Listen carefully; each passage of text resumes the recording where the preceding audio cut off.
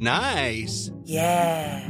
What you're hearing are the sounds of people everywhere putting on Bombas socks, underwear, and T-shirts made from absurdly soft materials that feel like plush clouds. Yeah, that plush. And the best part? For every item you purchase, Bombas donates another to someone facing homelessness. Bombas. Big comfort for everyone. Go to bombas.com/ACAST and use code ACAST for 20% off your first purchase. That's bombas.com/ACAST. Code ACAST. Millions of people have lost weight with personalized plans from Noom. Like Evan, who can't stand salads and still lost 50 pounds. Salads generally for most people are the easy button, right? For me, that wasn't an option. I never really was a salad guy. That's just not who I am. But Noom worked for me. Get your personalized plan today at Noom.com. Real Noom user compensated to provide their story. In 4 weeks, the typical Noom user can expect to lose 1 to 2 pounds per week. Individual results may vary.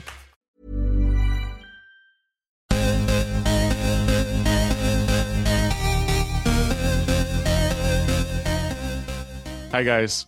Hi. This is Goop Yourself, the podcast where we talk about everything Goop. I'm Brian Rucker. I'm Agnes Hewitt. And I thought I was getting off to quite a roll this morning recording, and then I just completely sputtered out. So this is take two. Sometimes you just got to start over. You got to scratch it and start over. We were only talking for like 30 seconds. No, yeah, it wasn't that bad. Nothing of importance. No. I only had one pint glass full of coffee this morning. Not enough. I was contemplating the second, but I refrained. I think I might be honestly like done with Thrive Market. What? I really don't think.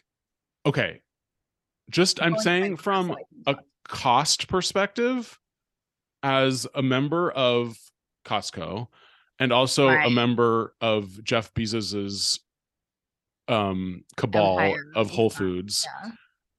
Like, I don't really know that there's much on Thrive Market that I can't get at one of these places for at least as cheap, if not cheaper. Like Whole Foods, a lot of people will say it went downhill after Amazon bought it because it's not as special. It's more of like a regular grocery store.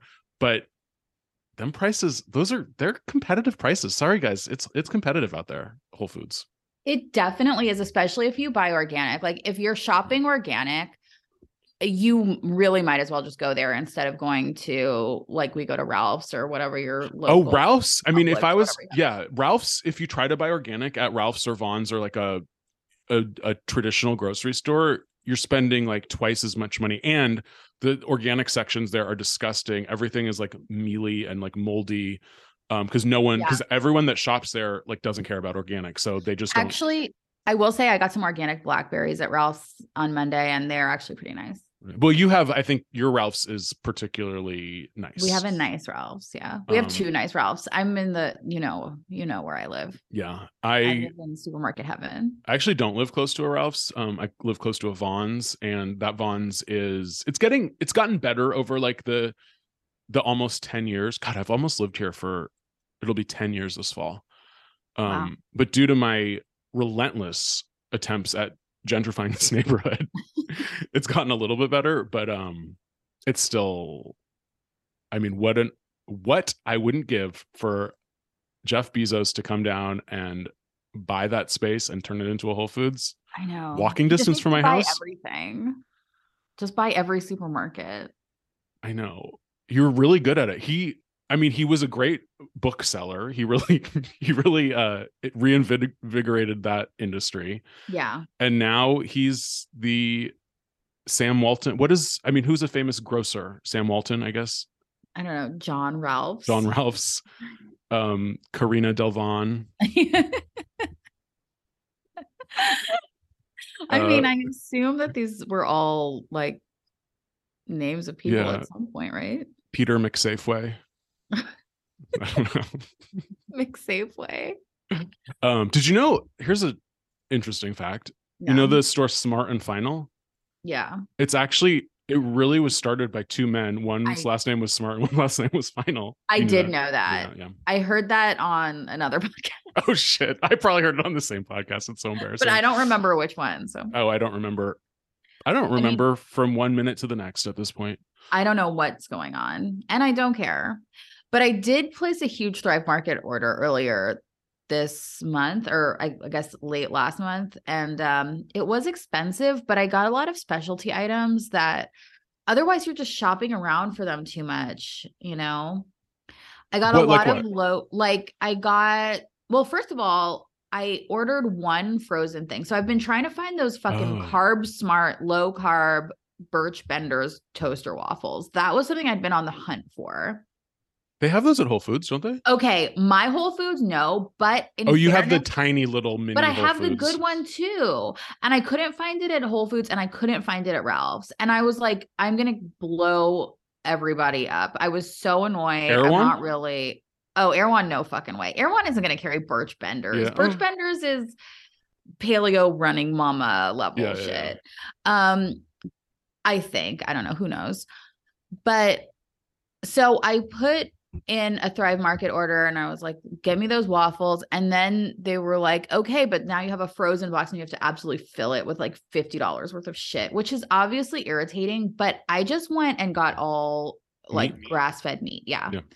So I have a skirt steak. I have a couple chicken breasts. I got a thing of bacon. I got ground pork. So I feel like I have so much.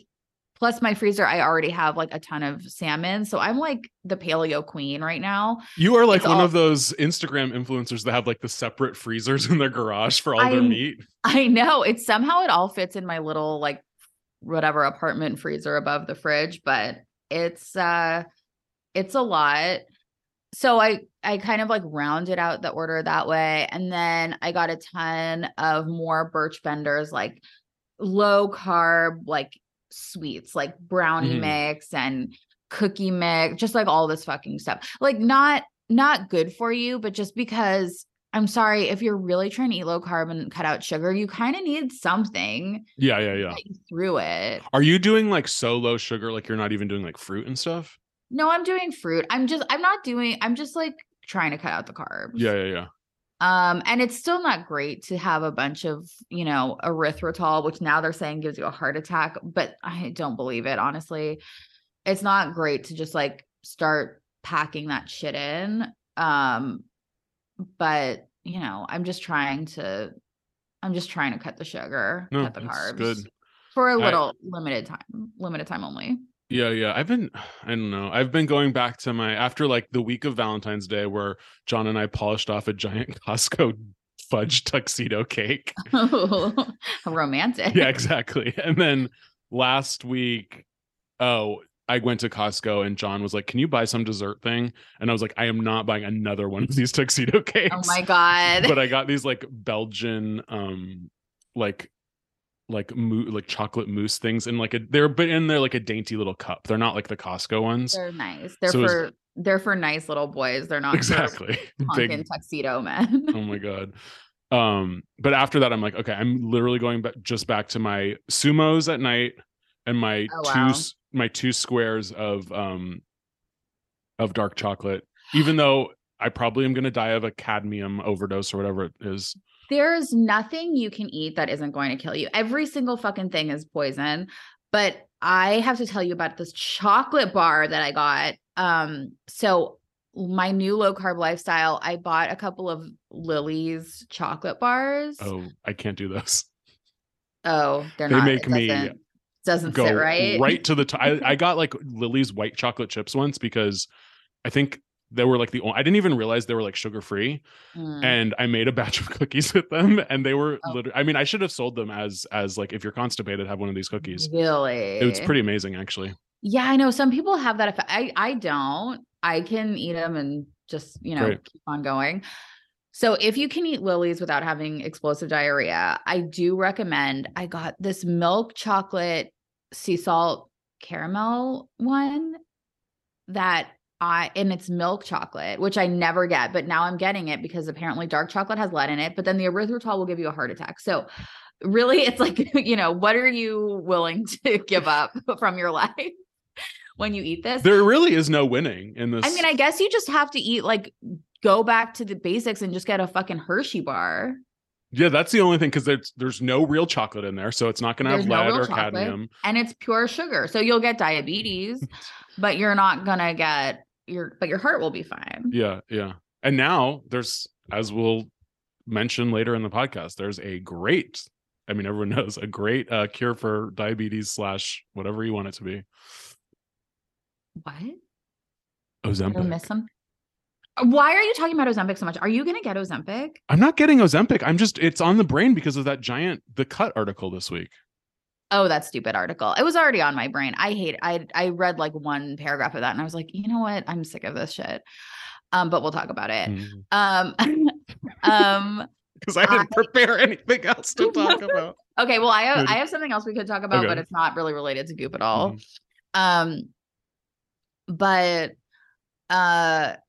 Yeah. Anyway, so I also have there's like a white chocolate one with cookie. It's like a cookies and cream one that I also got. Okay. Which I've been picking at here and there. I have like 3, like I have like a line, you know, it's like in like these like little squares, and I'll have like a little line, like a little row of squares every once in a while. Sure. But it tastes, you kind of get a little bit of, you're like, that's not real. Yeah. But then I cracked open this other one last night and I almost finished the entire bar. I was like, I couldn't stop eating it. It was insanely good and it tasted just like a real candy bar. So if you are a freak like me and you can have erythritol and you're laughing in the face of death and you don't want to eat carbs, this is my recommendation to you. That's a good recommendation. I'm still on my was it called ELO? Alter Echo, which is like one of the worst ones for lead. Well, no, it doesn't have a lot of lead. It has, is it cadmium is the other mineral? Yeah. I think cadmium is the one that, but I eat a little bit of it, but I alternate between the burnt or the brown butter and the burnt caramel. Those are my two favorites. God. But are those milk? No, I sometimes get because they have a grass-fed, it's like a 60% grass-fed milk one, which supposedly doesn't even have the cadmium in it. And I like it. The problem with milk chocolate for me is I don't know if it's like better, it tastes better, but it tastes less intensely of chocolate. So I want to eat more of it. And I'm never like, if I just have like a little square of the really intense dark chocolate, I'm usually like fine. But if I have a square of milk chocolate, or if it's a chocolate with anything like almonds or anything in it, then I have to eat the whole bar. It's like that texture. It's so good because if you have a square of dark chocolate, it has like tannins in it kind of. Yeah. And it will, it just sort of lingers and it's nice. You're like, oh, I have this nice like chocolatey taste in my mouth. I only needed a little bit. It's this like punch of flavor and it's like a pleasure. It's like a classical pleasure experience. But if you're eating a milk chocolate, I mean, that's real pleasure. That's decadence. That's like, I want this now. And it's like, yeah, I have the same thing where my brain is like, don't stop eating this because it's so good. I mean, I like it more, definitely. Milk chocolate. It's the difference between like Mahler's Fifth and Teenage Dream. Exactly. Yeah. Like I know which one I have on repeat. Okay, here's a question for the culture. Why can I no longer get Mary's slow growth, non-organic, but the pasture raised heirloom chicken thighs? Now, every time I go, it's either the disgusting, like all natural, antibiotic free cheapo Mary's, which God knows what's in that, or the $9.99 a pound fancy light blue organic ones. And I don't have that middle of the road choice anymore. Is it a seasonal thing? Are the chickens, they're just not ready to be slaughtered yet this time of year? Yeah. That's the only thing I can think of. Slaughtering phase yet. I don't know. I really, honestly, my chicken is probably disgusting. I go to Whole Foods and I just buy like the Whole Foods brand, which says something like, I don't know. They give you some cold comfort about. They give you some cold comfort, although I'm sure it's 100% bullshit. And I just buy like, I spend $30 and I get a giant pack of, and I'm not even 100. I think it's like $7 a pound or something, and I just get a huge thing of chicken breast and I put it in my freezer, and that's my chicken journey. So I'm sure it's fine. And I never buy chicken thighs because I'm a meat lady, so I don't really know. I love my skin, I love my bones, I love my fat. Yeah. It's just something about, you know why? Because it reminds me of like my mom ate chicken breast and all I ever had was chicken breast growing up. And then when I would go to summer camp, they always had thighs. And whenever I taste chicken thighs now, it tastes like industrial, like food you get like in a cafeteria or like at summer camp or like something like that, like not food that you like would make at home. It's just like a psychological thing because that was the only place I ever had it. Yeah, I mean, my mom only cooked chicken breasts too. Like I mean, I'm sure I had thighs like going to restaurants, but I never really thought about it. And now I think it's just most recipes, unless it's like a specific like cutlet recipe, most recipes like call for thighs, I guess. Well, and they don't dry out as much. Yeah. So people like to cook with them, but I would rather, I think I know how to cook them now without them drying out too badly. And I would rather have it dry than have a thigh. I do buy breasts every week too for lunch because in my little fake sweet green salads that I make, I do some chicken breast. Yeah. But now, and I did try because I was like, I cannot keep buying these fucking organic $9.99 a pound because it's like 2 chicken breasts for $14, and you're like, that's insane. That's a lot of money. That's a lot of money. And like, so I went to Costco. They're huge. I mean, I don't eat like those 2 chicken breasts basically last John and me for like 4 salads each for like Monday through Thursday. That's a lot. Because I put chickpeas, I put cauliflower, I put beets, I put a bunch of stuff on the salad. Oh, you're also doing chickpeas. Yeah, I'm doing. And if it was up to me, I would also do hard-boiled eggs, but that's a no-go with John. I see. But it's just a protein vessel. But I did go to Costco and get like the 3-pack of organic chicken breast that was a little cheaper, but honestly, because it was like $30 for 3 packs. So that would last me 3 weeks. But it just, I know that this is not a placebo effect. It really did not taste as good. Like those chicken breasts, those Costco ones, even though they're organic, are just not as good as the Mary's. I believe you. Well, that's definitely our grocery story for the week. I know, that's chicken talk. Can we talk a little bit about Ozempic? Because I won't talk about it again. Okay. I'm always available to talk about Ozempic. And it's not even okay, because it's like, and I've seen all the takes. I've seen this is, this means genocide for fat people. Well, that's not my argument. This is saving my life and blah, blah, blah. So like, it's good for some people, not good for other people.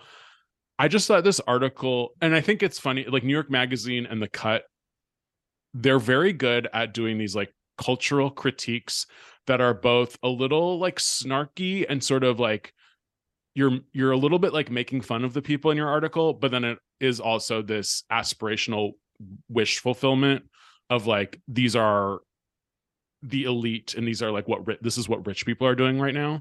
Yeah. And I think Ozempic, because it is so new and it is known in these sort of Hollywood and New York elite circles, it's become a little bit, it's like it's almost like the same thing as why people like to watch Real Housewives. You're sort of looking down on them, but you're also sort of wishing you were them. Yeah.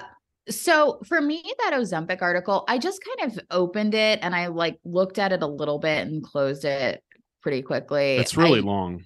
I think I read there was a paragraph that was going around. And the thing about it for me wasn't so much about the subject matter. It was just that there's this voice, and I've kind of talked about it before, a voice in writing. And it's like the 40-year-old brat. Like, I'm 38. But I'm going to talk like Cher Horowitz, and I'm going because of maybe your own wish fulfillment, or maybe just like as a way of letting, your haters know that you know what they're going to say. So you're going to say it first. It's a total lack of authenticity, and it's totally not genuine. It's completely fake. And it was funny for a while, but I'm so tired of it. I'm not impressed by, a middle-aged woman with an MFA living in New York City being able to capture the voice of an entitled Valley girl. I'm sick of it. And it's not that and maybe I'm misreading because I didn't read the full article, but it just felt like more of the same.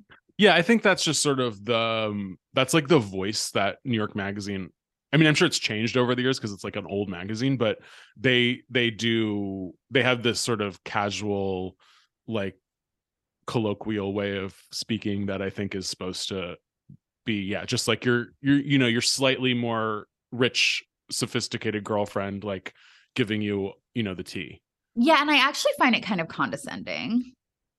Yeah, no, it totally is. I'm capable of reading something that's a little bit more straightforward than that. And I want to know what, the writer actually thinks. I feel almost like, are you afraid of me? Are you afraid that I'm going to bully you for being too smart? You know what I mean? Yeah, well, I mean, I think that's because it's like, so you want more of like an authoritative voice like the New Yorker or something? I just want less like artifice, and I want it to be more genuine. I don't want to read the same. I don't want to hear the same voice every time I crack one of these things open. Yeah. I'd like a little variety. Yeah, I think I think because most of these people are probably like right around our age, and it is like a Cher Horowitz, because we were sort of, because like you have to remember, for all of our listeners younger than us, that moment when Clueless came out, like, I mean, Valley Girl Speak had been a big deal before then, obviously. I've been a lifelong victim. I'm chronic. I have chronic Valley Girl Speak. But like the early 90s, like Seattle was the capital of the cultural world, and like everyone wanted to be, like Singles, Reality Bites. Like these were the sort of like grunge slacker voice was sort of de rigueur for cool pop culture characters. And then in LA, for like at least maybe the past decade, like the very late 80s to the early 90s, was no longer like the cultural capital of the world. People didn't really aspire to live in LA. And then because like the Pacific Northwest was the place to be. And then when Clueless came out, that was like a huge turning point into the late 90s. Like, I don't think Britney Spears, I don't think boy bands, I don't think any of that cultural shit up into, Abercrombie, all that stuff. I think Clueless like paved the way for millennials to like be fun again, honestly. I think you're right. I absolutely think you're right. I think it changed the way that we thought about like what it was like. Hey, don't you want to be like this instead of these boring, rainy trips? Yeah. Well, because when I was a kid, I mean, maybe it's also a product of living in the Bay Area, where like you're indoctrinated to like hate LA from like your which is so days. funny, because I mean, we've talked about this before, but just for our listeners, I just want everyone to know it doesn't go both ways. People in LA don't think about the Bay Area at all. Exactly. But yeah, I always thought, as like growing up, that like LA felt so 80s to me. It was like, this was, like the mall. Like I remember watching Karate Kid when I was a little kid, or even like LA Story. I don't know. It seemed very like frivolous and not like real, which the 90s were so into authenticity. And then I just remember like breathing this big sigh of relief when I saw Clueless, and I was like, oh, this actually does look like a fun place, and it's cool again. Yeah, I mean, I think Clueless, I definitely wanted to be Cher. I didn't view that movie with any type of, well, I was too young to understand, but I didn't see any like critique in it or anything. It was 100% aspirational. I wanted everything. I wanted her outfit. I wanted the like whatever program she had to pick out her clothes. I wanted to like crash into cars in a Jeep. I wanted all of it. Yeah. I loved it. And now, if Cher were alive today, she would probably be on Ozempic. If she was real at this point in her life, she would be on Ozempic for sure. Yeah, I don't know. I'm sure other people read this article. Like after this, I like don't need to hear any more about it, because it does. I do feel queasy about it, and I get that there's both with people who are diabetic who need it, and then people who really struggle with their weight and like feel better on it. Like, God bless you. Like I'm not judging you at all, but from just the idea of like shooting yourself every week with something that makes you not hungry sounds horrible to me. I don't know. I get so much pleasure out of food, and I love it so much. And I understand. I've definitely been through moments of my life where I, wished I wasn't as hungry, or wish I could lose weight. Like, I'm not saying I'm above all that, because I'm definitely not. But there's something really creepy about it. And I just think long term, it's sort of like, Ambien, like, it's a great crutch. If you really can't sleep, it's a godsend because you can sleep again and you don't have to worry about it. And that's what the people in this article kept saying. I don't have to worry about overeating. I don't have to worry about gaining weight. It's such a weight off of my mind. My thing is, like, I remember Fen-Phen, and nobody thought there was anything wrong with that until everybody realized there was. And I think I'm kind of two minds about Ozempic as well, because on the one hand, I think, obesity is obviously like a very touchy subject for many people. But as someone who has struggled with their weight and been a yo-yo dieter, I do feel like I can say that obesity is a net negative. Like, it is not safe or healthy to be obese. It just isn't. And on the one hand, I understand that treating the root cause isn't always, sometimes you kind of have to triage something and you do have to treat the symptoms. And because a lot, like heart attacks and diabetes and things like that, those can be also symptoms of obesity. Like, people want to treat the root cause. Well, obesity is a root cause for a lot of other problems. And if you can, obviously people know there's a lot of information out there about diet and exercise, and people in America seem unable to do it for whatever reason. So maybe medicine to just make people not fat is the right way to go. If that's where we are as a society, like, I believe also in being sort of realistic about where you are and what your abilities are. No one really seems to be able to diet into weight loss it doesn't really work. Yeah. But I do think at least the people that are being profiled by this article, these are not morbidly obese people. These are not people whose health is being compromised by their weight. This is an actress who needs to fit into her costumes. This is some middle-aged Jewish woman who just wants to lose 10 pounds. And then poor Arthur was the man who I just really related to, because his bio was just Arthur, a longtime gourmand. Okay. I'm sorry, Arthur. And I was like, oh, I get it. Because he's like, and I identify also as a longtime gourmand. And he says, it's been a bit of a pleasure to not be so hooked to this stuff, meaning food. Yeah. You're suddenly a normal human being. I don't need to eat this giant haunch of dead flesh. But I'm like, a giant haunch of dead flesh is embellishing the truth. But like, you are a human. Like, you do need to eat something. Like, it's going to, I don't know. And I don't want to feel like I'm moralizing, but I'm like, this will catch up with you in the end. This is not an easy fix. Much like Ambien, like it's a great crutch, but it doesn't teach you how to sleep. Right. This does not teach you how to eat. Right. But my argument is that I don't think anybody really needs to be taught how to eat. Like, I don't think that there is any lack of information on the internet about, or from the government or from your doctor about a healthy meal plan where you can safely lose 2 pounds a week if you pair it, with exercise and walking 30 minutes a day and drinking plenty of water and blah, blah, blah, blah. I don't think that there's anybody who doesn't know that. Especially if you're trying to lose weight. But knowledge doesn't necessarily turn into action, especially with food, something that's so compulsive and emotional for people. And technically you're not supposed to be prescribed Ozempic unless you are BMI 30 or higher. And if you are, then I think it's a good way to treat your medical condition. If you're not, and you're choosing to like subvert the recommendations on it, then you're an adult and that's your choice. I mean, do whatever you want with your body. I don't care. But I feel like the diet culture is unmanageable. And I also think that the idea of healthy eating or like learning how to eat healthier it doesn't work. I don't know. The information is out there and it's not working. Yeah, there's some, I do think, and this is like my conspiracy brain, but I do think it is like the food supply in this country, whatever the cause, whether it's chemicals or Roundup or seed oils or whatever it is, it is making us fat in a different way than the food in other countries. I think, the serving sizes are bigger, and the culture of, and also like I think that there's something to the car culture too. I mean, nobody walks here. We don't have any, and we also have no ritual around eating.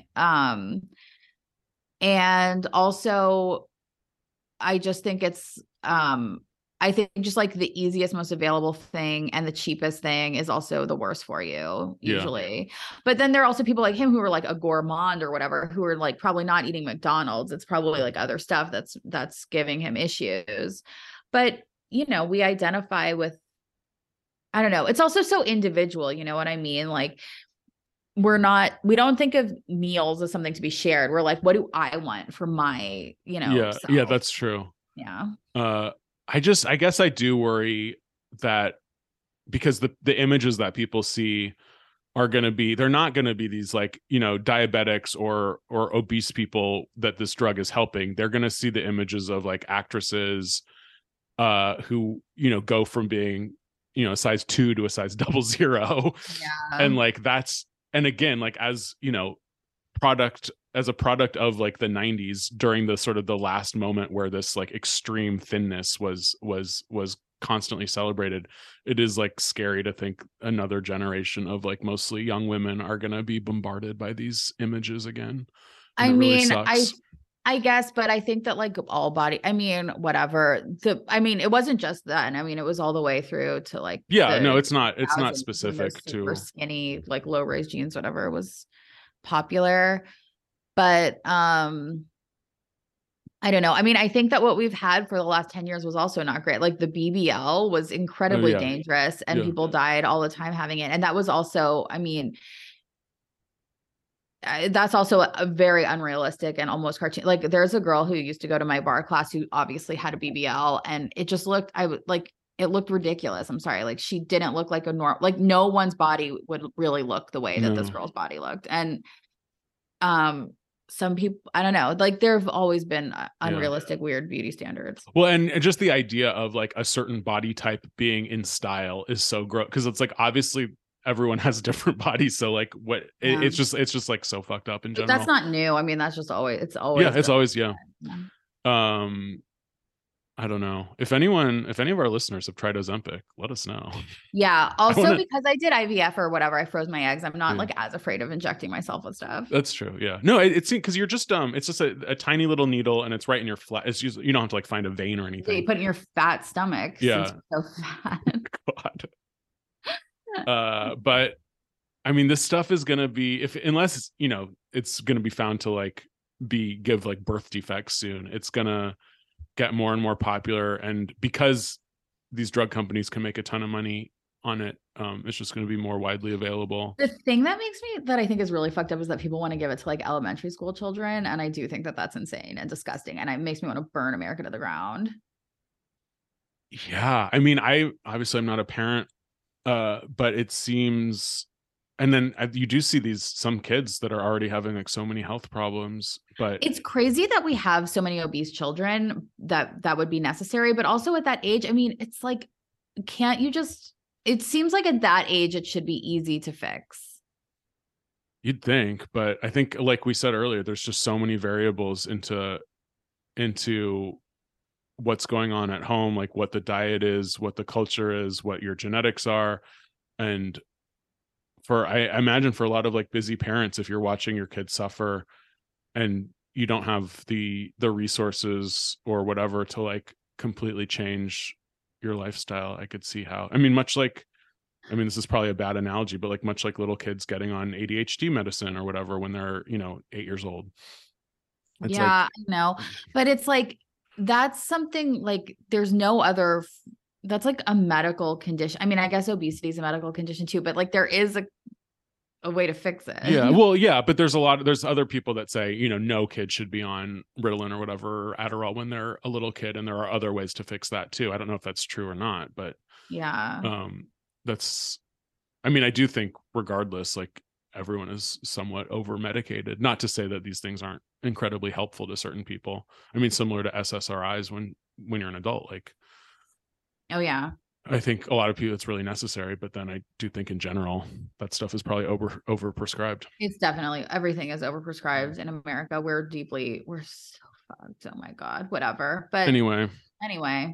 I would never want to do this long term, but it would be interesting to try to just do one for 1 week and see how you feel. But then maybe I would like it too much. But I just like food too much. Even I like the gourmand. He even says like when he has like a good week of eating ahead of him and he has like specific restaurants he wants to go to, he skips a shot. Oh my God, that's so funny. And he has diabetes. He's the one that needs it. He needs it. Yeah. Well, good for him. I don't know. I am trying to, even though I did buy all these like expensive, like Birch benders, whatever, I'm on a never ending quest to like be more and more normal in my eating, just to value insane and expensive products less, and just to consider it sort of a food source, just a biological necessity, and enjoy it, but not fetishize it. Not fetishize it. Yeah. I know that is the thing I struggle with, because I look forward to every meal so much and I get so much pleasure out of it. Yeah. But well, my problem is that the marketing works so well on me that I think if I eat a certain food, I associate that with a certain lifestyle that I want. And realizing that that's just not true, and like trying to fight that is kind of my goal right now. Yeah. Oh, that's actually a good segue. Did you read the Bon Appetit receipt this week? Oh, I think I like looked it over and I thought it was really boring. Well, I thought it was okay. So it's an adjunct professor in Texas. So wait, I'm sure people know that listen to this podcast, but like the receipt is this thing that Bon Appetit does where they just go over a random person's like whole food diary for the week and like add up the exact costs and everything. Yeah, I did. I did look at it. Yeah. So this is an adjunct professor in Austin, Texas, making $30,000 a year. Which is also, that's like another just like insane thing that like our professors are basically like living in borderline poverty. Yeah. Well, adjunct is adjunct is like a part-time job. It's like a freelance. Yeah. Like you're not on the staff you're just like teaching classes or whatever. But again, with these things are always crazy because like much like there was that grad student that was making even less than that was eating like really fancy food. Right. This woman, 28 years old, making $30,000 a year, she spent $382 on food, which is stupid. Which is like definitely okay. There have definitely been weeks in my life where I probably spent that much on food. For a fact that I have. But like most of that would probably have to do with I went out for like a nice meal and like that counts as part of the money. She's just for groceries I guess she's buying some stuff for like her boyfriend and like some friends, but just groceries, she spends $259 for one person, mostly one person. Yeah, it's unsustainable. And she went to the grocery store 7 times that week.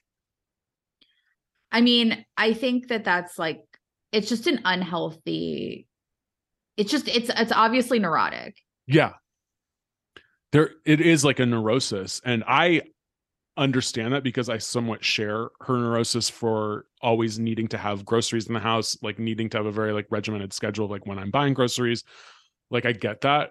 Yeah. But then I'm just thinking the cost, it just stressed me out because it didn't seem, I mean, maybe she just didn't share this information. It doesn't seem like she has family money. It doesn't seem like her boyfriend has like that high paying of a job. Yeah. The guy in Portland or wherever he was in, I knew that town, Corvallis. Yeah.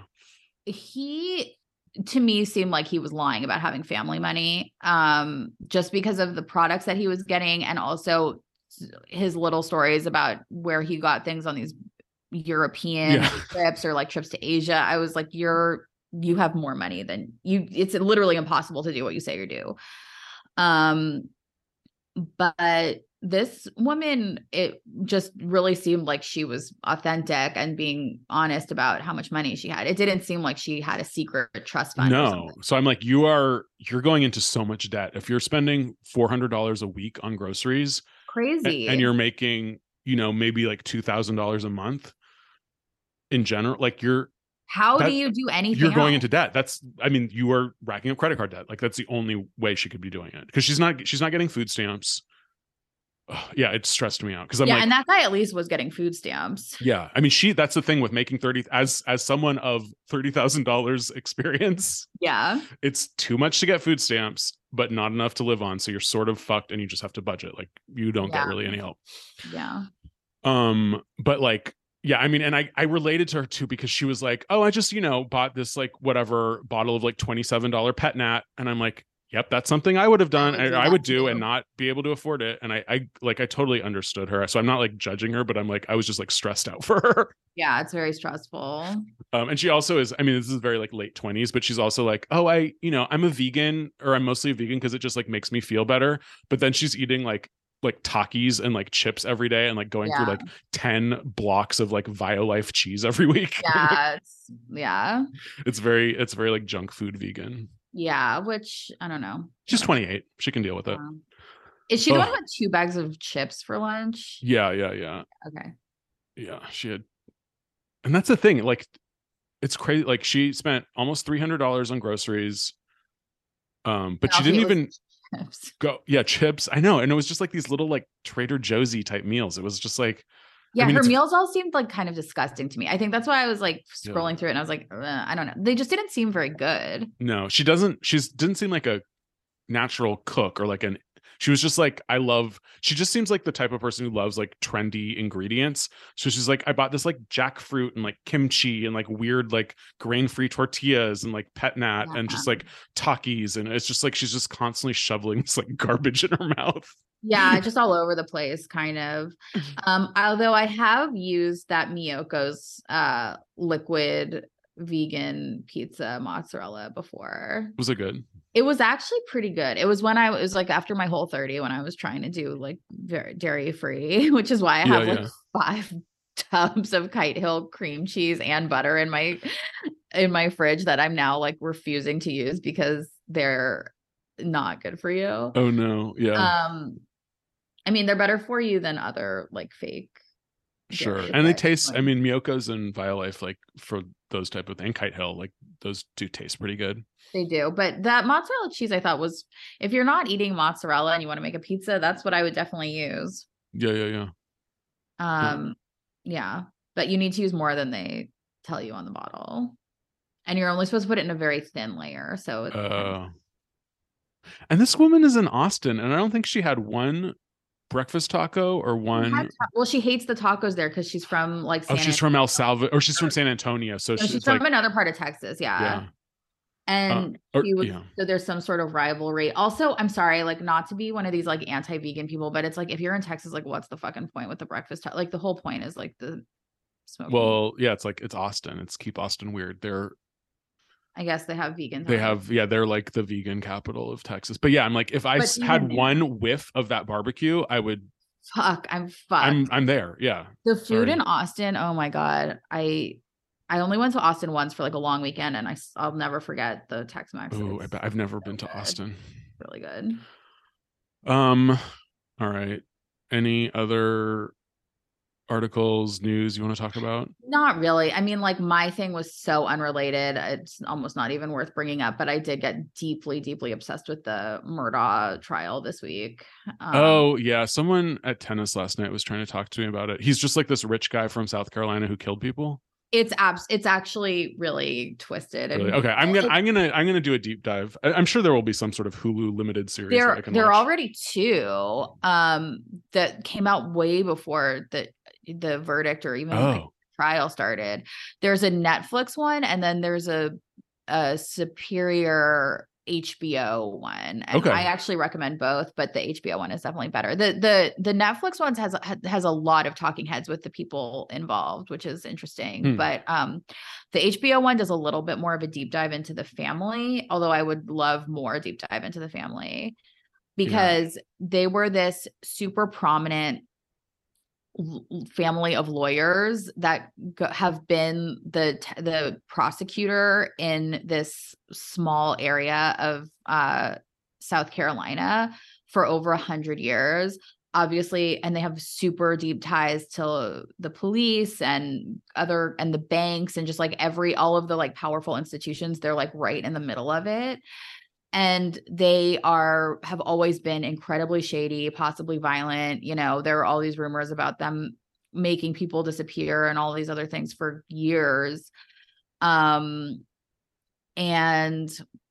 I think all the power and the privilege just caught up with them. And finally, this last guy had just too much and was a complete sociopath. Wow. And couldn't control himself. And it's just like a totally sick and disgusting story. That is all right. I'm definitely gonna watch the HBO one at least and see. Yeah, watch the HBO one at least. Because it's these like true crime things as they're happening. I just honestly like try to tune them out because I feel like it's like a Nancy Grace type of thing where I'm just like, I don't want to even involve myself in learning about this. But then once they're over, I'm like, okay, now I want to know.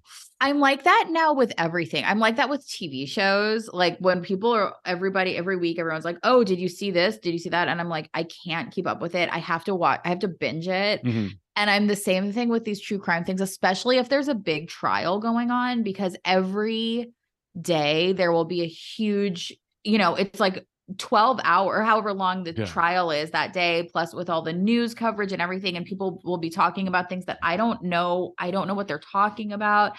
And I get completely overwhelmed. And this one in particular is really weird because the guy is obviously keeping a lot of dark secrets especially about his money, that still hasn't come out.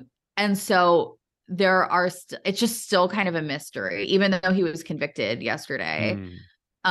He definitely killed his wife and his son, but why is still, I mean, people have a general idea, but the specifics aren't really like hammered out. And he had a lot of money that just seems to be gone, and I don't know where it is. So weird. Yeah, it's really weird.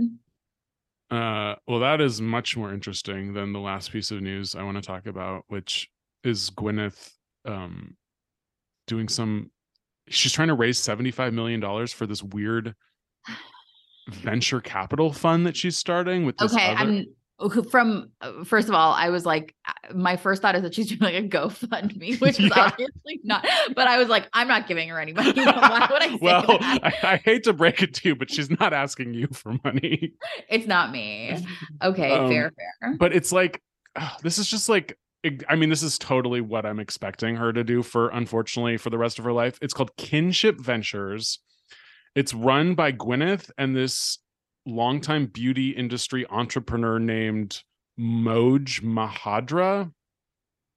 And again, it's just like gobbledygook. The Los Angeles-based firm will seek to invest in early-stage consumer goods and technology companies. Well, I guess that's not that confusing.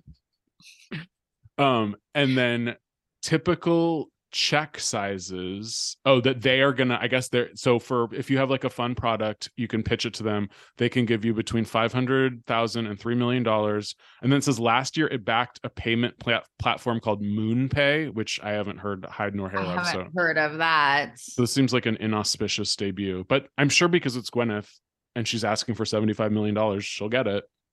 I hope she does. And do whatever you want with it, Gwyneth. You deserve it. Sure. I'm looking at her Instagram right now because I'm trying to find information about this. I'm not seeing it, but I did see that she posted the top 3 pictures on her grid are Brad wearing a chunky cardigan saying happy birthday to him. The very next one is Mr. Coldplay. Wait, what's his fucking name? Chris Martin, the father of her 2 children. Wait, their birthdays are 1 day apart. That's sick. That is really like she went to an astrologer and she's like, when should my husband be born? Yeah, no, she knows. I bet you that the birthday kind of sealed the deal with Brad for her. Oh yeah. But she posted a very sweet thing like, happy birthday. We love you. You're a great dad, which again, the conscious uncoupling is, I think, aspirational. Sorry. It really worked for him and them. And I loved the comments. I mean, it does seem like everyone who knows Chris Martin, I mean, I don't really like their music, but like, it does seem like everyone who knows him says he's like the nicest guy. I'm sure he is. But then the third one is another happy birthday to the third. So first was Brad, then was Chris. And then today is her next husband, Tracy Anderson. What if she leaves Brad for Tracy Anderson? I would love it. She said, happy birthday. I guess you aren't technically a spouse, but we've been in a marriage these past 17 years. Wow. So she is Team Tracy forever. So 2 important pieces of information. 1, she's throwing her support behind Tracy Anderson after the negative press she got last week. And 2, everyone in her life that's close to her has a birthday within a day of each other. So that is also very interesting for no one loves Pisces more than Gwyneth Paltrow.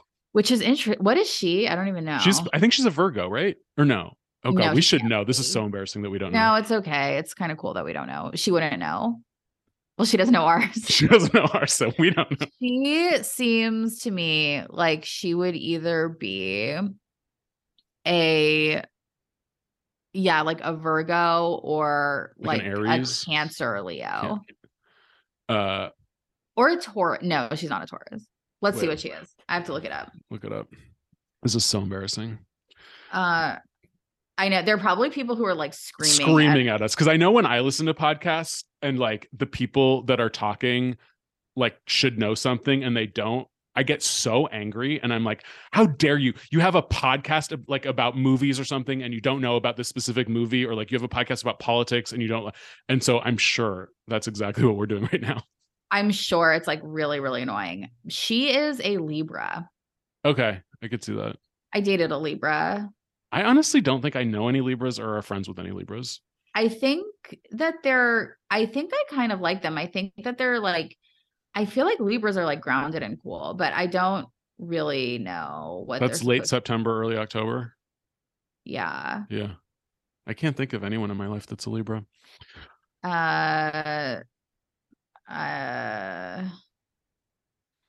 They need to socialize. They seek serenity, love of style and romance, going to bat for justice, the ability to create a thriving partnerships at every turn. Sounds like our queen. Sounds a lot like her. The traits that are owed to Libra's ruling planet Venus, which oversees love, beauty, art, and how you spend money. Well, that's Gwyneth. So she knows how to make money. She knows how to spend money. She sure does. All right. Shall we get into the newsletters? Yeah, let's get into it. Want to get a chiseled look in the jawline? Sculpt and shape your jawline with added volume from Juvederm Volux XC. Juvederm Volux XC is an injectable gel specifically designed to be robust enough to improve moderate to severe loss of jawline definition. And it is the first and only hyaluronic acid filler approved for the jawline. Add volume to your jawline for a chiseled look with Juvederm Volux XC. For important safety information and to find a licensed specialist, visit Juvederm.com. That's Juvederm.com. Not for people with severe allergic reactions, allergies to lidocaine, or the proteins used in Juvederm. Common side effects include injection site redness, swelling, pain, tenderness, firmness, lumps, bumps, bruising, discoloration, or itching. There's a risk of unintentional injection into a blood vessel, which can cause vision abnormalities, blindness, stroke, temporary scabs, or scarring. Talk to a licensed specialist to find out if it's right for you. Visit Juvederm.com. That's Juvederm.com. Hey, Dave. Yeah, Randy. Since we founded Bombas, we've always said our socks, underwear, and T-shirts are super soft. Any new ideas? Maybe sublimely soft. Or disgustingly cozy. Wait, what? I got it. Bombas. Absurdly comfortable essentials for yourself and for those facing homelessness. Because one purchased equals one donated. Wow, did we just write an ad? Yes. Bombas. Big comfort for everyone. Go to bombas.com/ACAST and use code ACAST for 20% off your first purchase. There's never been a faster or easier way to start your weight loss journey than with PlushCare. PlushCare accepts most insurance plans and gives you online access to board-certified physicians who can prescribe FDA-approved weight loss medications like Wegovy and Zepbound for those who qualify. Take charge of your health and speak with a board-certified physician about a weight loss plan that's right for you. Get started today at plushcare.com/weight-loss. That's plushcare.com/weight-loss. plushcare.com/weight-loss. Quality sleep is essential. That's why the Sleep Number Smart Bed is designed for your ever-evolving sleep needs. Need a bed that's firmer or softer on either side? Helps you sleep at a comfortable temperature? Sleep Number Smart Beds let you individualize your comfort so you sleep better together. JD Power ranks Sleep Number number 1 in customer satisfaction with mattresses purchased in-store. And now save 40% on the Sleep Number Limited Edition Smart Bed for a limited time. For JD Power 2023 award information, visit jdpower.com/awards. Only at Sleep Number stores or sleepnumber.com. Alrighty, what was your best of the week? My best of the week, well, keeping with what we're talking about, was the spring horoscope. Totally.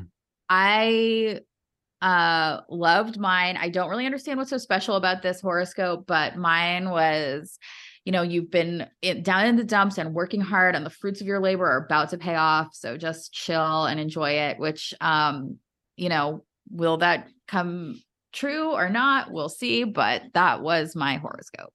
That was nice. Made me feel good, yeah. Mine felt good too, because mine. So I guess big picture, Pluto, which is like, as far as I know, it's like sort of a bad planet, or it's like dark. It has been in Capricorn for like 15 years, since November 2008, when the O'Bungler got elected. Interesting. So what? And Pluto has been in Capricorn since November 2008, and it's finally leaving.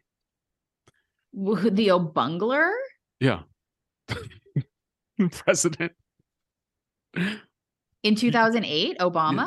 Yeah. Why is he the O'Bungler? That's just a nickname for him. Oh, is that what like the Republicans Yeah, call? yeah, the O'Bungler. I've never heard that. Oh, you before. you don't listen to enough right-wing media. I guess not. That was before they had Trump, who could like really come up with some catchy names, because that one doesn't really roll off the tongue. It's old school, I guess. Yeah. I've heard O'Bummer, which I also think is stupid. Funny. Yeah. Well. But I'm so glad now that I know, like, why not everything in my life is going amazing is because this stupid planet has been in my house for 15 years. Oh my God. And on March 23rd, guess who gets Pluto now? Not me. Aquarius, baby. But it's actually, you'll get a taste. No, but my Pluto is good for me. It says, many of you who know about Pluto moving into Aquarius will be afraid. Pluto has such a destructive and disruptive reputation. I think they're just trying to make you feel better. But you should choose faith and love over fear. You may safely take this year as a break from the obstacles you have faced. They have had their place and reason, and if you take some time to reflect, you'll see just how far they've helped you come. Pluto stays in Aquarius for only 3 months this year, March 23rd to June 11th, so you'll get a taste of what's to come when Pluto enters Aquarius again in 2024. It's more about transformation and change than negativity, so lean in. So you get a little taste, and then you don't have to really buckle down till November 2024. But they're saying it's good. And they're also saying Saturn, the planet that governs restriction and cold, hard facts, is preparing to leave your sign after 2.5 years. If you've faced your responsibilities and worked hard, the rewards are winging their way towards you. It's good. Maybe, yeah. So I guess Pluto just means like it's like major transformation. So it's like, it says Pluto demolishes systems that don't work and encourages you to rebuild on firmer footing. So my forecast says, depending on how you view upheaval, commitments, responsibility, and your attitude to authority in general, this may have been especially challenging and especially riveting for you. All that is going to change when Pluto moves into Aquarius on March 23rd, giving you a break from what has now become normal and ushering in more joy and love. So it's like I have been under so much turmoil and so much transformation for the past 15 years. I don't even know what normal feels like anymore. And now I'm finally going to get to experience normal. But that's how I feel about my life. Like, I feel like I've been living in hell for, my entire life. So why now it's going to get worse? I mean, how much worse can it get? Well, it could get either worse or better, depending on how much you've prepared and how much, maybe you just got to ride the wave. Well, I have a month. I have like 3 months to kind of get a taste for it. And then in 2024, I'll be ready. That's yeah. That's good. Right. That's good. Whew. Intense. I'll report back. I'm just glad, like, since Jennifer Freed has sort of like meandered away from real horoscopes, I'm glad that like this is a woman, Carolyn Faulkner, and she has done a really good job. I like her as Goop's new resident astrologer. I like her too. I'm putting March 23rd. I'm putting this in my calendar. Oh yeah, we should have like a ceremony where I can transfer Pluto to you. I know we should. Do a moon ceremony. Enters Aquarius. March 23rd. Wow. Pluto enters Aquarius from March 23rd, and it ends on June 11th. And then where is it going before November 24th? I don't know. It better not be going back to Capricorn. Well, it's in the calendar. So we'll see. Wow. That I did like these like forecasts. They made sense to me more than other forecasts for some reason. I don't know. When I first like opened my eyes this morning and like opened Goop and was reading it, this felt really exciting for me. But now that I'm looking at it in a new light, it's terrifying. I do think that they were just trying to make you feel better with your oh my God, horoscope. Because no. they don't want to be like, oh, it sucks for you. You're getting Pluto now. It's like but like your life hasn't been that bad. I know. No. It's been in your life for 15 years. So in the last 15 years, like you moved to LA. I know. I've met John. Married. Yeah. No, it's good stuff has happened to you. Oh, so. Absolutely. I definitely feel much more myself. Did you notice how I put "you met me" above "you got married"? Oh, I was like listing all the things that happened to you. I was like, you moved to LA, you met me, and you got married. It's true that in that order. Well, I mean, we started this podcast. No, it's not like Carolyn Faulkner says, it's not all bad. It just means it's a time of turmoil and transition. And now I feel like I've had enough turmoil and transition, and I just want to fucking relax. But they always say like this is a time of turmoil and transition. I mean, I've never seen one that wasn't like you're going through a tumultuous time of transition, but it's okay. Just be optimistic and it'll work out. Yeah. This is, I'll get a taste of what's to come. Let's see. You may safely take this year as a break from the obstacle. It says take this year as a break from the obstacle. Because it's going to be just too much to handle. So you just need to hide under your bed. What bad stuff could possibly happen? I mean, but Saturn planet governs restriction and cold hard facts, and it's leaving my sign. Oh, right. So you won't be restricted by facts anymore. I've already faced my responsibilities and worked hard. So it's time for my rewards to come. That's true. It says if you have, so you have to really. I have. You have. I've done a good job. So many of you know about Pluto moving to Aquarius. I can't stop thinking about this. I got to get this woman on the horn. All right. I'm sure there are people that listen to this or people that we can reach out to that know way more about astrology than we do, that we can really, maybe we should like do like a group session of. It also says that I can take a break from the obstacles, and they have helped me. When I take a break, I'll see how far they've helped me come. Yeah. And it's more about transformation than negativity. All right. I'm all about it. I'm going to transform. Right. It's going to be good. I am welcoming Pluto into Aquarius. I wish I knew about this back in 2008 and I could have like prepared myself a little bit more. You could have prepared. Unfortunately, I was too busy, cheering in the streets for that guy. For that neoliberal fascist. Wedding drone bomber. Sorry, everyone's gonna hate us who like is a Democrat. I know. Well, when I said it, we're half kidding, but yeah. At least Marianne's gonna announce March 4th in 2 days, and then we'll all be saved. I can buy a fucking new t-shirt. I'm so excited. Grateful that I kept my old one. We have to see her. I'm sure she'll do a fundraiser again. We have to go see her. Oh God, I hope she's back at the Saban. I saw that she was going to be in Washington, D.C. and I was trying to get my brother to go, or thinking like, can I fly out? But yeah, I know. I was pissed off that she was doing her announcement in Washington, D.C. I hope that she incorporates into her announcement some information about Pluto entering Aquarius, because I just need more clarity on the subject. We'll see. Anyway. All right. So that was clearly both of our bests. Both of our best. What was your worst? Let me fire up my notes. Hang on, I closed my notes up like a fool. My worst was, sorry, the Salty Girl. I haven't been to Salty Girl. I'm sure it's good. I'm sure it's fine. I just, think it's a little bit trendy and it's kind of a fad, and that always makes me sort of depressed. I think like I like tinned fish. I've bought expensive tinned fish at a nice restaurant before. I understand the appeal, but I'm not going to get on this. I'm not going to join in with everybody. I mean, it's a fad. It's going away. It's not here to stay. Don't get too attached to it. I get what you're saying. And I do think the tinned fish craze is definitely like a fad, but Salty Girl is a very well-respected seafood restaurant from the quote unquote great city of Brad Falchuk himself, Boston, Massachusetts. And they opened an LA outpost here in, I think it's in West Hollywood or something, or like Sunset Strip.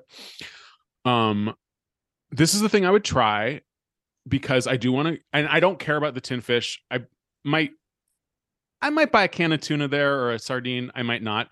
I really just care about lobster rolls and clam chowder. Like I'm a very basic man when it comes to seafood, and I just want lobster rolls and clam chowder. So that's what I want to try. And I do feel like even though tinned fish is a fad, lobster rolls and clam chowder are a perennial classic. Oh, they're not going anywhere. Yeah. Those are a classic. Yeah. And I do like, I'm looking at their menu that you can get your lobster roll warm, because I think a cold lobster roll is honestly very a disappointing thing to eat. I don't really like it.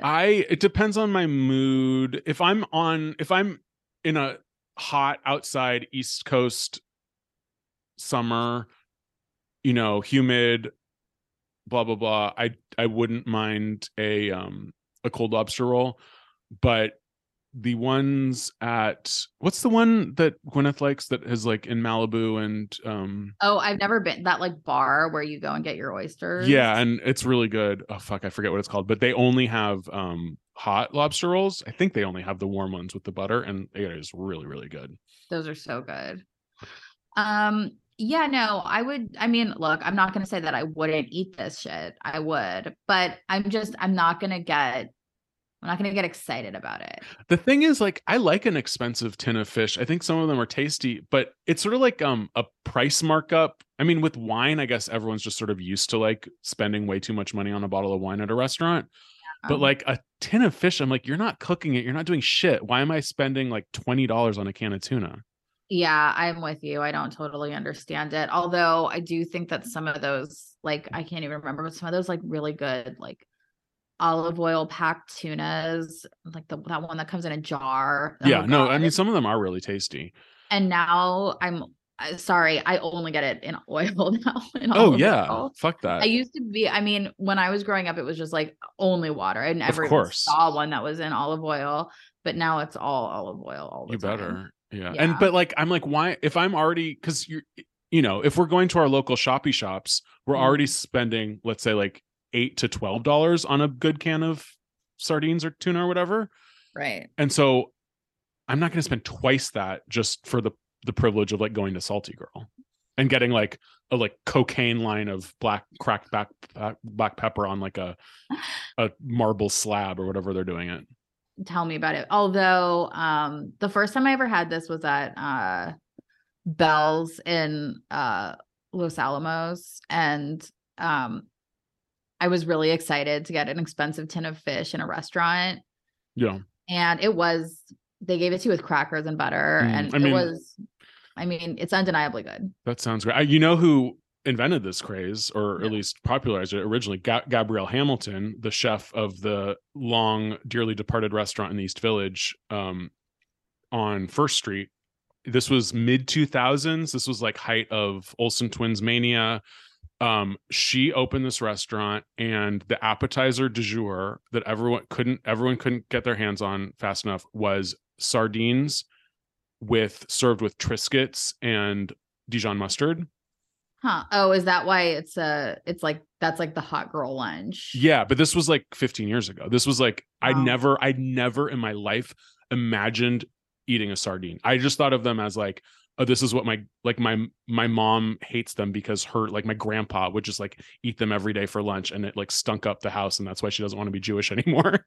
I know. Well, our eating habits are just like things that old grandparents would eat that we used to think were disgusting. Yeah. Like Brussels sprouts, like totally. were the first, and then because the baby boomers hate all the stuff that the baby boomers had to eat growing up.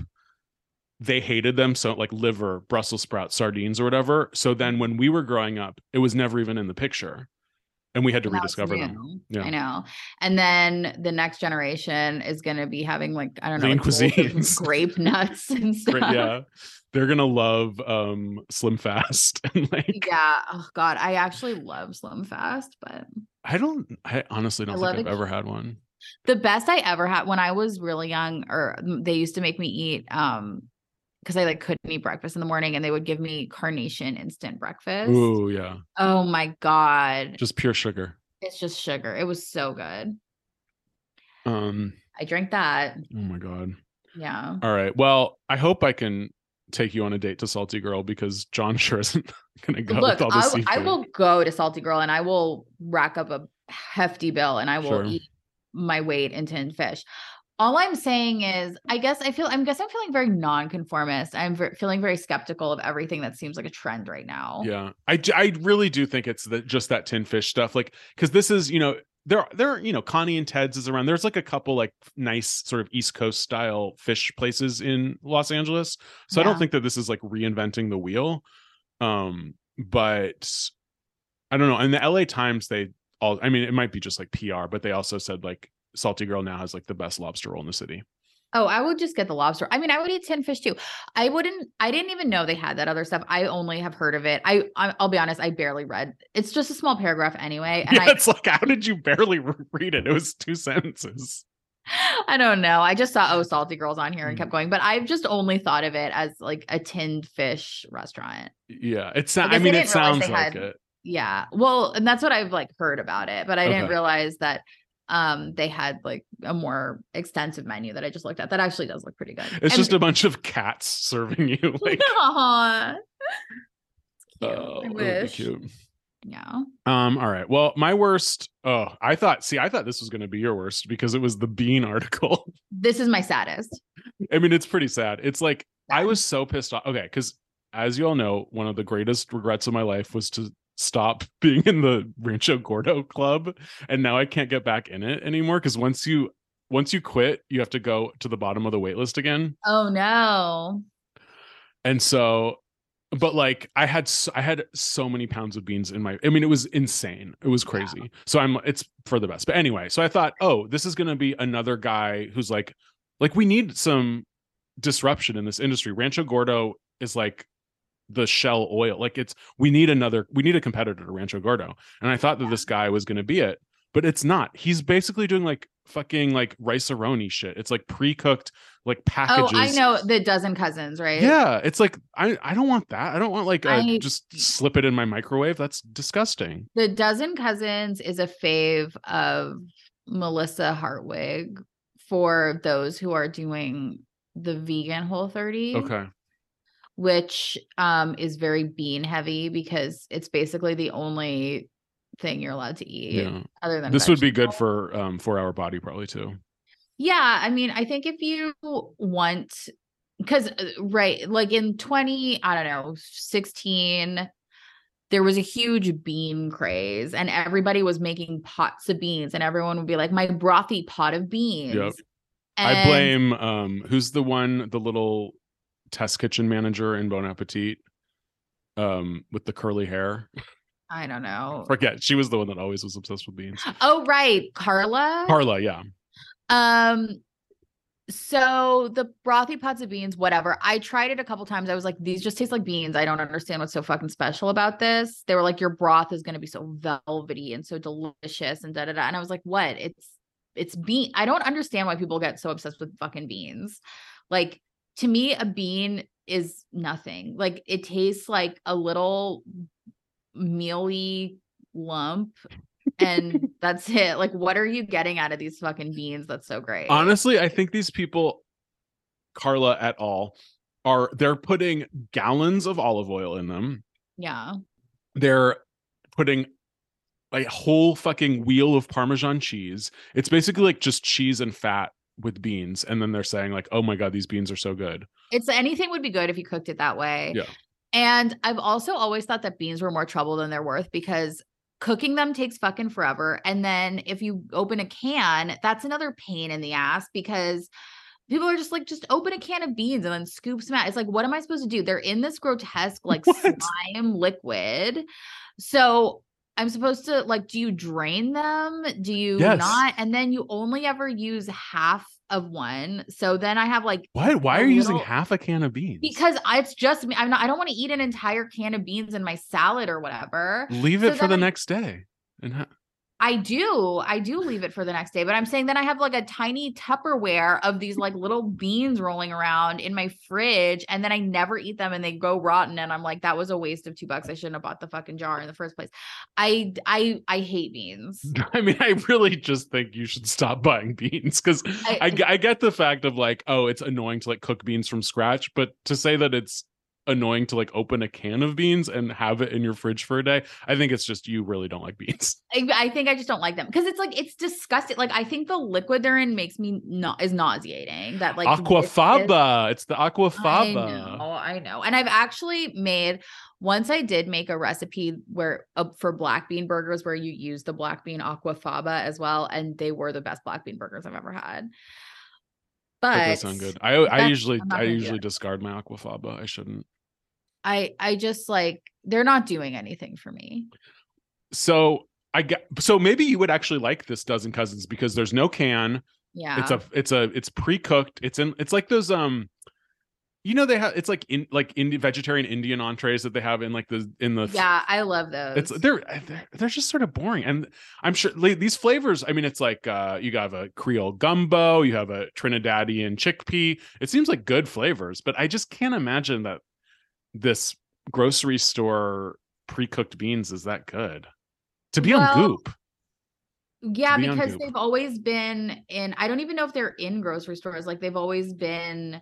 They claim to be in Whole Foods. I looked at the store finder, but I haven't seen them there, but it says that they are. They're very, they're like in with like health conscious people. Yeah. But are these beans aren't any more healthy than other beans. They're just supposedly like easier to use because you don't have to cook them yourself. My guess is it's like it's probably all bullshit. But I think they're also saying that, maybe like they have like Mexican cowboy pinto beans or whatever that I'm sure are healthier than like your average can of like baked beans or whatever. Yeah. If you're making cowboy beans or refried beans from scratch, you're using a lot of like fat and salt. So these are probably, I don't know. I really think opening a can of beans and putting in some onion and garlic and some salt, a little bit of butter, olive oil is pretty easy. Yeah, except for every time I've done it, it's tasted like shit. I mean, I don't know. I think you just don't like beans. You might be right about a little smoked paprika, a little cumin. Perfect. I mean, but okay. So again, I'm sorry, I've asked this question before, but it's like, so you open a can of beans, drain it, you put it in a pot. Yeah. Then you add olive oil, butter, and seasonings and mix it all up. What I usually do if you can even be lazy and just put it all in together and just turn it up and cook it. But usually I would saute onions and garlic, maybe a little cumin seeds or whatever to begin with. Then I drain the beans, put them in the pot, add a little bit of water or broth, even though it's the same amount of water that would be in the can, but it's just not the gross bean water. And then maybe a bay leaf, maybe some oregano, maybe whatever spices you want, and a little bit of fat. So you're doing a little butter or oil or whatever. And then you just cook it on low for like 10, 15 minutes until the flavors all meld. And then, you can put it on a tortilla, you could put it with some rice, you could do whatever you want. Like I like beans if I go to like, if I get like a burrito or something, like I like the beans in it. I'm just not gonna, I don't like them that much, I guess. I don't want them in my home. Okay. Or the other, I mean, that's sort of like the Mexican way or the Indian way of doing it. But like the European way, I also like the Carlo way of just drowning it in olive oil and Parmesan with like white beans or something. With white beans. And those are good. I do them in the Instant Pot, but you could, if you do them on the stove, it's going to take forever.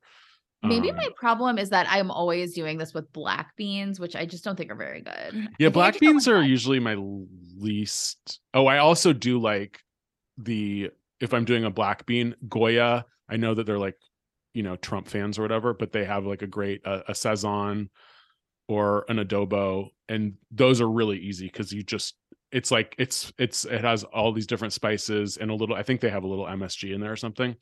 That's like the sort of traditional Cuban way of making them, which are really good. That's what I usually do with black beans. I like them too. Like have you ever been to Versailles? No, I never have. It is so fucking good. It's this Cuban place that's been in LA for like my entire life, and it's delicious.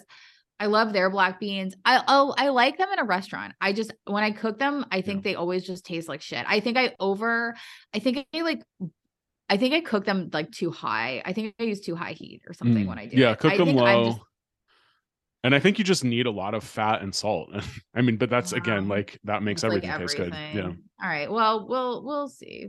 I'll revisit it at some point. And if I see a dozen cousins at the store when I go this weekend, I'll buy a pack and test it out. But yeah, I do. I love those Trinidadian chickpeas. Those taste really good. Well, we'll see. All right. So that was your saddest. Yeah. My saddest was we've all known this for a long time, but I finally got the official word. Someone, actually one of our listeners, pointed this out to us, which was really helpful. I'm nervous. What? That Caitlin is officially no longer affiliated with Goop and hasn't been for a good 6 months. So one of our listeners took a screenshot of Caitlin's LinkedIn page. Which we should have just done that in the first. I mean, it did not even cross my mind. I know, it's like the easiest. Like, how dumb do we have to be to like? Well, I don't know. I guess I just like never think of these people having like a LinkedIn, but of course they do. So yeah, it says like she's worked at Goop until September of 2022, and now her job is like private chef. So I don't know if she's like working for a particular chef family or she's doing freelance work. But. So that's sad. I mean, I had my complicated feelings towards Caitlin. But maybe that's why you've been hating her so much for the past few months, because she literally hasn't been there. Yeah. And like, I feel like, and so the thing is, we were just wondering, like, did she quit? Did she get fired? I really think that Goop itself is just no longer in the business of recipe development or food things. So I think they just laid her off, and they don't have a they never hired another food director. So I think, and it seems like, they could replace her very quickly. I'm sure there's a million people who want to do it. That would want to do it. So I think it's just sad that like, this is like officially, I don't know that we're going to get like new recipes from Goop unless it's some other author who's like plugging their cookbook. I think that they might be having like an internal identity crisis with food right now, because Gwyneth pivoted to paleo. The paleo space is very unglamorous. Even though glamorous people want to do paleo, the food is recipe development is always like very suburban and not like very sophisticated. So maybe they're just trying to take a minute and see where they want to go with food. I hope so. I hope they figure out what they want to do. And like, I mean, I wouldn't be like that thrilled if they only, were doing paleo recipes, and I don't think that they would, because I really do think Goop as a brand is like more expansive than just Gwyneth's own personal. Yeah, it's not just her personal preferences for sure. And like Goop did have, I think, a distinct brand as their recipes were like very tasty, very complicated, very expensive to make, but like good if you had the effort to make them. They're like, it's like comfort food that's a little healthier than normal and like way more complicated than it would normally be to make. I also think that they've all been pretty easy to modify if you kind of have an idea of what you're doing. Because I've made a lot of Goop recipes. I think I've modified all of them. I've cut things out of all of them, and they've all tasted good. So maybe I've never really made a true one, but you can read through and be like, I don't need that. I don't need that. Because they're all using, even if the ingredients are crazy, they're all using like classic techniques. So like if it's a meatball recipe, you're just like, oh, this is how to make a good meatball. And you can sort of do whatever you want. Yeah, exactly. I think, I don't think that the Goop recipe game is totally dead. I think it's just, maybe Pluto is stopping by in their house and they're having a moment of transition. Yeah. We'll see, But yeah, like be quite excited to see where they go if they hire a new food director. And Caitlin, if you're listening, now that you're no longer affiliated with Goop, we welcome you to join us on the pod if you want to talk about your experience. Yeah, you're welcome. And we're sorry that it wasn't you, obviously. It was them. Yeah, we were totally, misinterpreting you because there's still her byline on everything, which is so I know. weird. Well, yeah, because it's the old articles. Because I literally was like, oh, she's just lazy. And like, because you know how those companies now are like unlimited PTO and it's just like they don't pay you very much and they don't give you any benefits, but they're like, oh, you can. So I just thought Caitlin was doing like 6 months PTO. Yeah, I know. But nope. No. She got fired or quit. Probably fired. Okay. Laid off. She's collecting unemployment. Well, she can't collect unemployment if she's working as a private chef. So Caitlin, you better. Caitlin is fine. She was keep born that under rich. the table. Her job is just a hobby for her and all these people who work there. Sure. All right. Okay. So in the interest of time, I did write my try and buy are the same. So cool. Which is my runner-up for best and something I really liked was for the most natural look, use a brush, Gucci Westman's easy to follow guide. So when I'm doing my makeup, I use a blush. I use a blush brush, but I usually use a beauty blender for everything else. And I've always admired people who use a brush to apply their foundation because I think it seems more sophisticated and adult. I am just incredibly lazy about cleaning my brushes. And I also, like my brush sets always get all over the place and I only buy really cheap ones. So would I ever spend $575 on a set of makeup brushes? I doubt it. But would I, if, I was a billionaire, I absolutely would. That would have been a long gone. Like I would have purchased this years ago. I think these brushes all look really nice and clean. I know that I can find a dupe for them. Sure. I want to know the difference between a really expensive one and like a cheap piece of shit, because obviously I exclusively buy cheap pieces of shit when it comes to any type of makeup applicator. That's another thing where I'm like, who cares? You're just going to zhuzh it and try to make it look okay. And I don't wear makeup. I don't wear a lot of makeup anyway, but, I did like this, explanation of, okay, here's what you use for this, here's what you use for that, because I'm always a little bit confused, especially about the baby blender brush. What are you supposed to do with that? This is a little explanation of it. Would I use it this way? Who knows?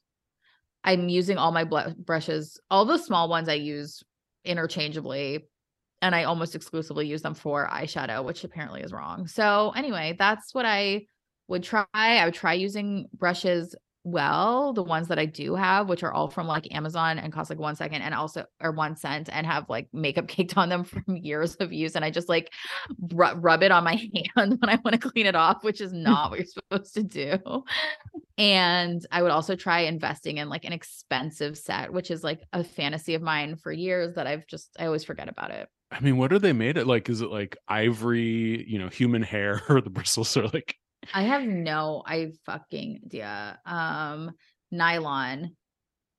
That doesn't seem that luxurious, but cruelty-free nylon bristles and lacquered hardwood handles. Oh, hardwood. Wait, is most nylon? Wait, is nylon is a synthetic material? It's plastic. Yeah, but right? it can be sometimes expensive stuff is made out of nylon. Yeah. Let me see on Amazon if there's a nylon brush that costs $4. Yeah. Our good little child friends in Bangladesh and Taiwan can make them for us. Let's see. I mean, you can get a set of 32 pieces. You can get a 32-piece set for $5.99. You know what I mean? But then it's do the expensive ones actually make a difference? I have no idea. Probably a minuscule difference. It's sort of the difference between the Theragun and our Elifer cheapo gun, massage guns. I'm sure there's some difference, but we're not sophisticated enough to tell. There's a sable hair one. Ooh. For $30. Sable is a type of fox? I don't know. It's some weird little what the animal. Orthodox hats are made out of. Okay. I don't really know what a sable Kosher is. for Sabbath. It's kosher, but I guess I would probably rather get one that was, kosher for vegans. Yeah. You don't want a sable one. I don't need sable. Come on, who am I? All right. Anyway, I'll I around, but I want makeup brushes. Like, let's just say that for sure. All right. So my try was Salty Girl. My buy is, well, it was because I actually did buy this stuff off of Goop 2 hours ago because there is a Goop Beauty sale going on starting now, 20% off. I think like most everything in Goop Beauty. I got a little, promo email because I'm a special friend of Goop. So it's Goop Stars, all one word, GOOPSTARS, 20% off. So I just went tried and true. I didn't want to branch out and get anything new that I hadn't used before. I was just like, okay, it's 20% off. I'm stocking up. So I got, a Goop Glow 30 pack of Goop Glow powder, and then classic, the Microderm Instant Glow Exfoliator. Nice. Which is usually, $125. So that was 20% off. The Goop Glow was 20% off. Ended up being like $160. Of course, I did Afterpay, so I'm golden. I'll never even notice it on my credit card bill. Yeah, I'm just now seeing this email. God damn it. But I don't know. What am I going to get? We'll see. What is it, 20% off? Yeah, 20% I off. might get their vitamin C serum. I might get, if they have I might get a sunscreen. Oh, I do need, because I've just been using like cheapo 365 Amazon, or not Amazon, 365 Whole Foods mineral sunscreen, and I've been using it on my face too, and it has made my face so dry, and so I need to get like a real face sunscreen. No. I've been using something really embarrassing, which is like I got a Sun Bum stick at Bed Bath & Beyond when I was stuck outside for a long time getting my car serviced, and I needed sunscreen badly. So I just picked it up, and then I actually really liked it because it's it's really thick and waxy, but I have very dry skin, so I don't mind that. And it goes on so thick, it's almost like a primer. Like, it's very, like, I like how it looks, but I ran out of it, or it's almost out, and I kind of want to transition to something that's just a little bit easier to apply, where I don't have to like rub a stick on my face every day. But I really kind of liked it. Yeah, I mean, those sticks are useful, and Sun Bum's a pretty good brand. I like them. I mean, I think it's clean. But maybe I feel like a stick is not supposed to be like, usually people like keep them in their bag and you put it on if you're like outside. Most people aren't doing the stick every morning, but I did, and I did like it. I always see a ton of sticks when I am watching tennis, going to a tennis tournament. Everyone has a stick, and like, because it's always so hot and sunny in like watching, because they don't provide shade for the viewers, so people are constantly applying their sticks. You got to keep a stick on. And I was like, I had said I was thinking about trying the like sleep milk, but one of our listeners sort of scared me off of it, said that they really didn't like it, and that it was like peeling their skin off. Oh my God. Okay. And then they said that there was like, you could get a sample of it in Sephora. So she was like, you should get the sample before you actually buy it. But I forgot to get my birthday sample from Sephora last month. God damn it. Too late. But the Sephora, I've been into a Sephora a couple times. It is always like a Hieronymus Bosch level of hell when I'm going there. It's like, just do it online. It's insane in there. But you can't, you have to buy, so you can't just ask for a sample online, can you? I guess you have to buy something anyway. Yeah, you have to, I don't know, but just buy, I don't know. Buy There's something. So many I could samples. I could find something to buy. But anyway, randomly my mom texted me and was like, oh, I ordered the sleep milk. So weird. I don't think it's come yet, but I'll definitely ask her to see what her review of it is, because she famously is not, well, she actually didn't like all the Goop stuff back when they were doing Juice Beauty. So I don't know which I can understand that. Yeah, because she's a very like traditional, like, a nice, like, she'll do a La Mer, she'll do like a like a traditional nice stuff. She's not impressed by the clean beauty stuff too often. I think that the clean beauty is kind of shitty most of the time as well, but all right. Wow, we clocked in at like well under 2 hours. This is exciting. Wow, amazing. That's the shortest we've ever done it. Okay. I think we did it. I think we did a great job. Doctor's appointment. Okay. Oh, you have a doctor's appointment? Yeah, we'll see how it works out. I'll report back next week. Is it anything? It's just like a regular doctor's appointment? Yeah, it's just like a physical. Oh, I need to book one for myself too. Well, let us know all your blood work. Let's know all your levels. All right, I definitely will. And yeah, we will talk to you guys soon. Bye.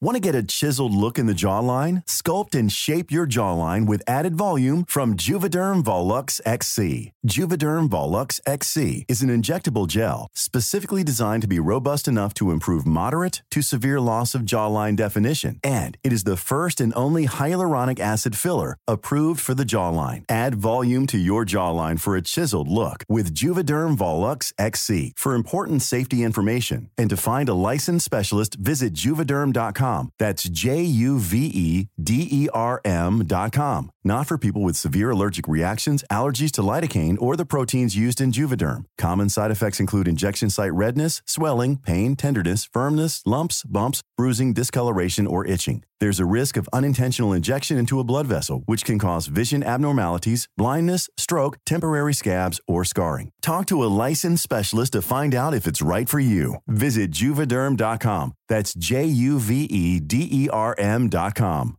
Hey, it's Paige DeSorbo from Giggly Squad. High quality fashion without the price tag. Say hello to Quince.